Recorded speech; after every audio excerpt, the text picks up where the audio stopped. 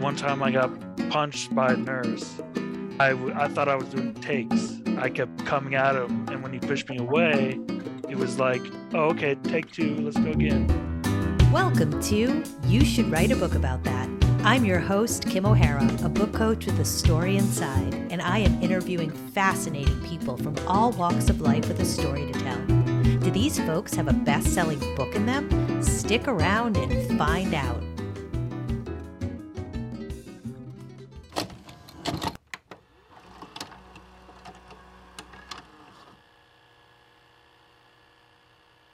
Ethan Bach was living as a fairly normal teenager. It wasn't until he was diagnosed with a brain tumor that he slipped into and was prescribed as having a steroid psychosis at age 18.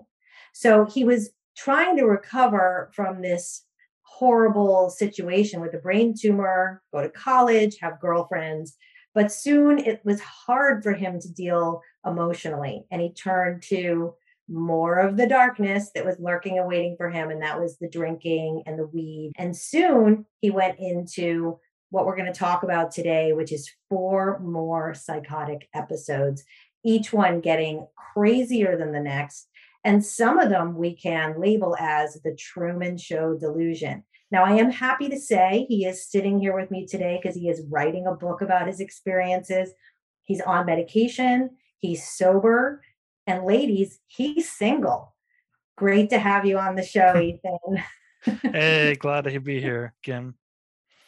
So, what's the number one driver for you to write your book? Like, why did you call me up? I just want to share my story with everyone on a grander scale, yeah, but also just my personal family and friends don't really know what it's been like to be in my mind for the last 11, 10 years. And now they'll get that experience and they'll get to see like, holy crap. Right. So you have two objectives. One is to give the people that have been around you for all these years an insight into, because it's from what I understand from your story, and you're already in your second draft, so you've laid a lot of it out on the table, is that there was a lot going on for you internally that a lot of people didn't see, right? So like your parents were the ones that would get you to like the mental facilities or get you to the places you need to go, but they weren't really privy to some of the stuff that was going on in your head. And we're going to get into that a little bit. We've talked a lot about how many people are out there having psychotic breaks, and it's not really talked about. Why do you think that is? It's just, I mean, I don't want to say, I guess the only word I can think of is bloody process. It's like slugging punches here and there, the whole psychosis, because everyone's is different and everyone's is horrible and it affects their families and any friends that are involved. And nobody likes to be dragged down by that. Do you think there's a shame element behind it? A little bit, yeah. Nobody wants to be seen fraternizing with someone who's had the psychosis or has schizoaffective disorder like me. It's just seen as something that's negative. And everything's positive in society. You turn on the TV, every commercial, everyone's bright, smiling, everything's fine with the world, fine and dandy, and that's how it is. So your psychotic breaks involve this Truman Show delusion, which I think you discovered when you read a book about it. Tell us a little bit about this Truman Show delusion that you had. Basically, if you've seen that movie, it's like the movie. You think you're in some sort of bubble, and there's a TV show that surrounds you with cameras always on you, secret cameras. Everyone you come into contact with is acting for the TV show. And, there's a director, producer somewhere telling them to say certain lines. Or one time I got punched by a nurse, and the reason for that was because I thought I was doing takes. I kept coming at him, and when he pushed me away, it was like, oh, okay, take two, let's go again. And then he punched me finally. That's basically what it is in a nutshell. And you were a child actor, And as we mentioned before, you have a great love of film. You've actually been to school here and there to study film. You actually like audio. Mhm. And do you think it's coincidental? I mean, it can't be that you went naturally to this kind of psychosis. Do you think it was the influence of all that? Yeah, definitely. Like with the psychosis, I've been reading some of my journal entries recently on it, and you can see movie quotes in there, and certain different characters from movies are put in, and it's just ridiculous. Being your book coach, I've been privy to reading the really detailed and really extensive accounts that you've put on paper of some of these breaks. And the one that really stood out to me was the zombie one, where you felt like you could hear your family's bodies stacking up outside the door, and your dogs and your pets, and the zombies were just eating them. It's almost like an acid trip Yeah, I mean, in the most horrible way. Yeah, in a very not fun way. And it goes on all, I mean, you just lay in your bed and just believe that the whole world has gone into this apocalypse in your mind, you know? And it's interesting because that's a break. You know what I mean? That's what they say. yeah, Like you've taken a break from reality. We talked a little bit in the book about sex and love addiction. There is this one particular woman that you kind of like latched onto early on, really kind of maybe because it was like your first love. Tell me a little bit about how painful it was that she kept coming back to you in these various psychoses, in all five of them, actually. well, yeah. I mean, at the time during my psychosis, it was very traumatic, thinking that I was somehow with her, or like we were somehow secretly married, and I'd have to go rescue her from being kidnapped by someone, or the show was making this episode out to be Ethan finds the woman. Right. But then afterwards, and after I got would get a little bit better from my psychosis, then yeah, it would come kind of crashing down, just like that's pathetic, man. Yeah, it feels bit like, when what happened, the obsessions of our mind, are really intense, that without logic, they can latch on to this one person. Yeah. How were the mental facilities you were in? Because you were in a variety, you were in a fair amount over the course of five psychoses, and you write about a few of them. You're one of many. He just held up a what do you call that? A medical Bracelet. intake bracelet. Yeah. There were the state run and then there were the private. Tell me a little bit about the differences between those two and some of the things that you saw. Oh man. Okay. Which one do you want first? Just give me the worst first.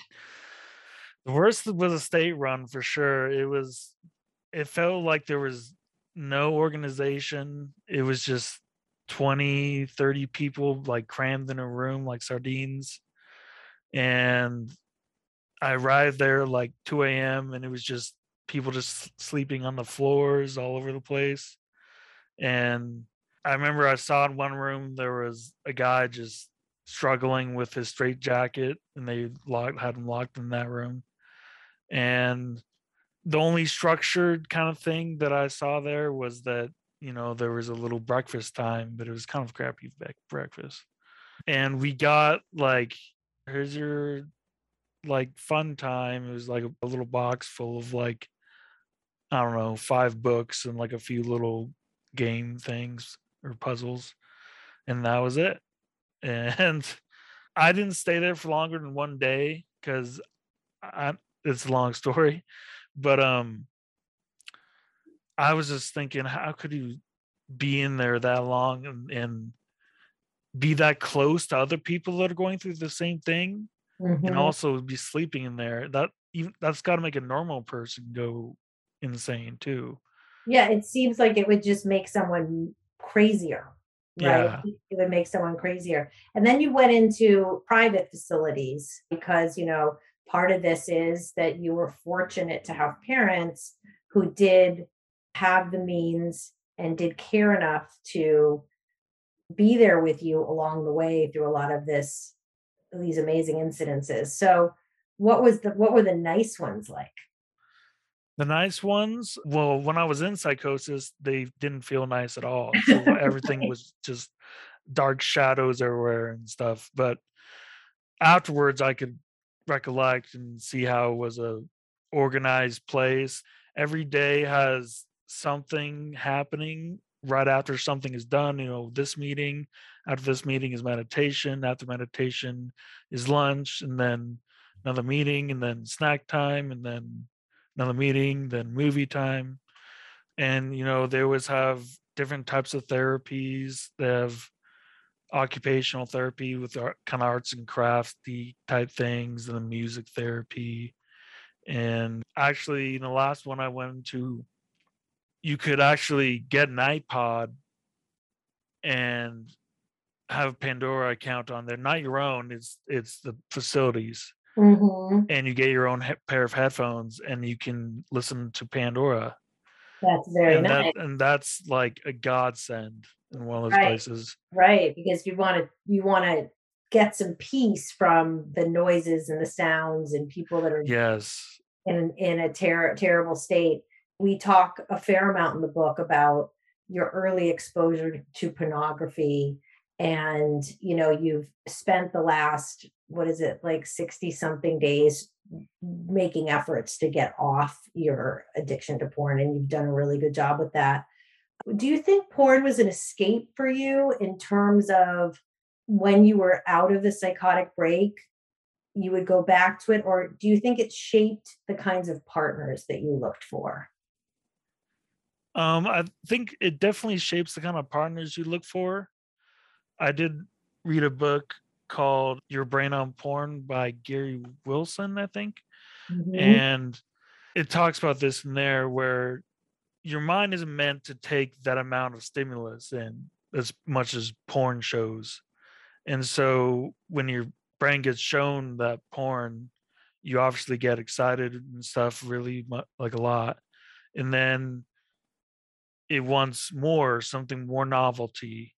So you go from this porn to that porn, different types, things you wouldn't normally find. You're upping the bar, like you're upping Yeah, the and bar, it like could go what's against next? your morals. It could Yeah. just wrong. And so that's what I really found in some of the partners I seeked out. What I found fascinating is that at a young age, you took a deep dive into places that I think a lot of people, and I could be naive on this, but a lot of people would be scared of meeting partners on Craigslist or knowing the lingo. Or I guess they do hookups now on, like, apps, but this is like you really met a lot of different types of people, different genders. I don't want to discredit anybody that is sexually exploratory, but I think with the imbalances that you were dealing with like having a psychotic break, wanting to be, in a sane state, smoking a lot of weed, drinking a lot of alcohol, having a lot of these sort of anonymous partners. I don't know if you could ever catch up. Yeah, I mean, I wasn't doing myself any favors with that. Yeah. It was just all to dull the pain and from the traumas I'd experienced. And I'm just so happy I'm off now. I mean, off Yeah. weed and alcohol, and my mind is so clear, and just I can set goals and achieve them, and actually study on things, and feels good. And write a book. Yeah, that too. So one thing I thought was really cool in the book, what you're doing is it's a memoir, but it's also like you have some stands that you take about some of these topics we're talking about how dangerous weed can be for a young mind, porn, spice, which I had never really even heard of. But you also talk about nutrition playing a role in your mental health. Tell us a little bit more about what you've learned. There's a study called the China study, and basically it took participants all throughout China, rural China, very rural China, and found that they all had very good nutrition because they were all eating natural vegetables and fruits, whatever they grow. And almost none of them, or a very low amount of them, had, cancers or other diseases that most of us in Western society get used to hearing about. So, what I took that to mean was that maybe even my brain tumor itself, like what started all this, could have Mm. partly been my fault because of just eating like crap up until I was like 20. I mean, there's so many conversations to be had with people. You're 30 years old, you've got your whole life ahead of you. You spoke at one point, though, about feeling like ending your life. Tell us a little bit about that moment. I don't think I was in psychosis yet, but I was maybe getting there. I felt so down about my newfound disabilities from my tumor. There's my normal arm, here's my part of my disability. I'm also disabled in my legs. But I was feeling so down about that, and I was trying to get a surgeon on the East Coast to do a surgery where my brain tumor was, which was about the deepest that could be in the brain. So no surgeon wanted to touch it, but this guy said he would, and my parents wouldn't let me.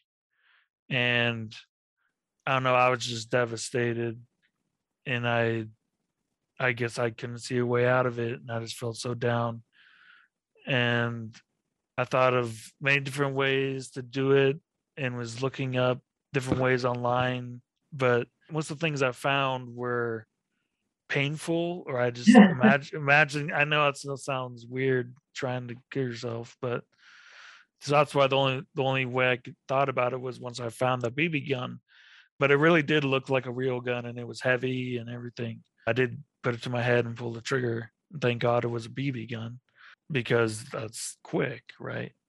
And if you had been able to follow through on the suicide, you wouldn't be here today. You wouldn't be able to be an advocate out in the world for people.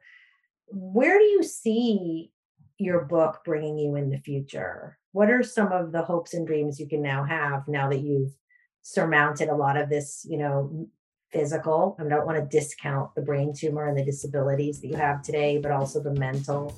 What do you hope to do?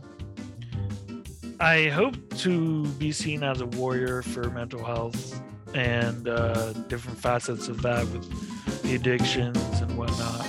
Well, I see big things for you happening. I'm really excited about what's coming forth in your book, and I want to thank you so much for taking time to speak with us today. Yeah, it's great to be here. You've been listening to You Should Write a Book About That. If you enjoyed our episode, tell a friend to listen, subscribe or review on iTunes, Stitcher, CastBox, Spotify, and Pandora, or wherever you listen to podcasts.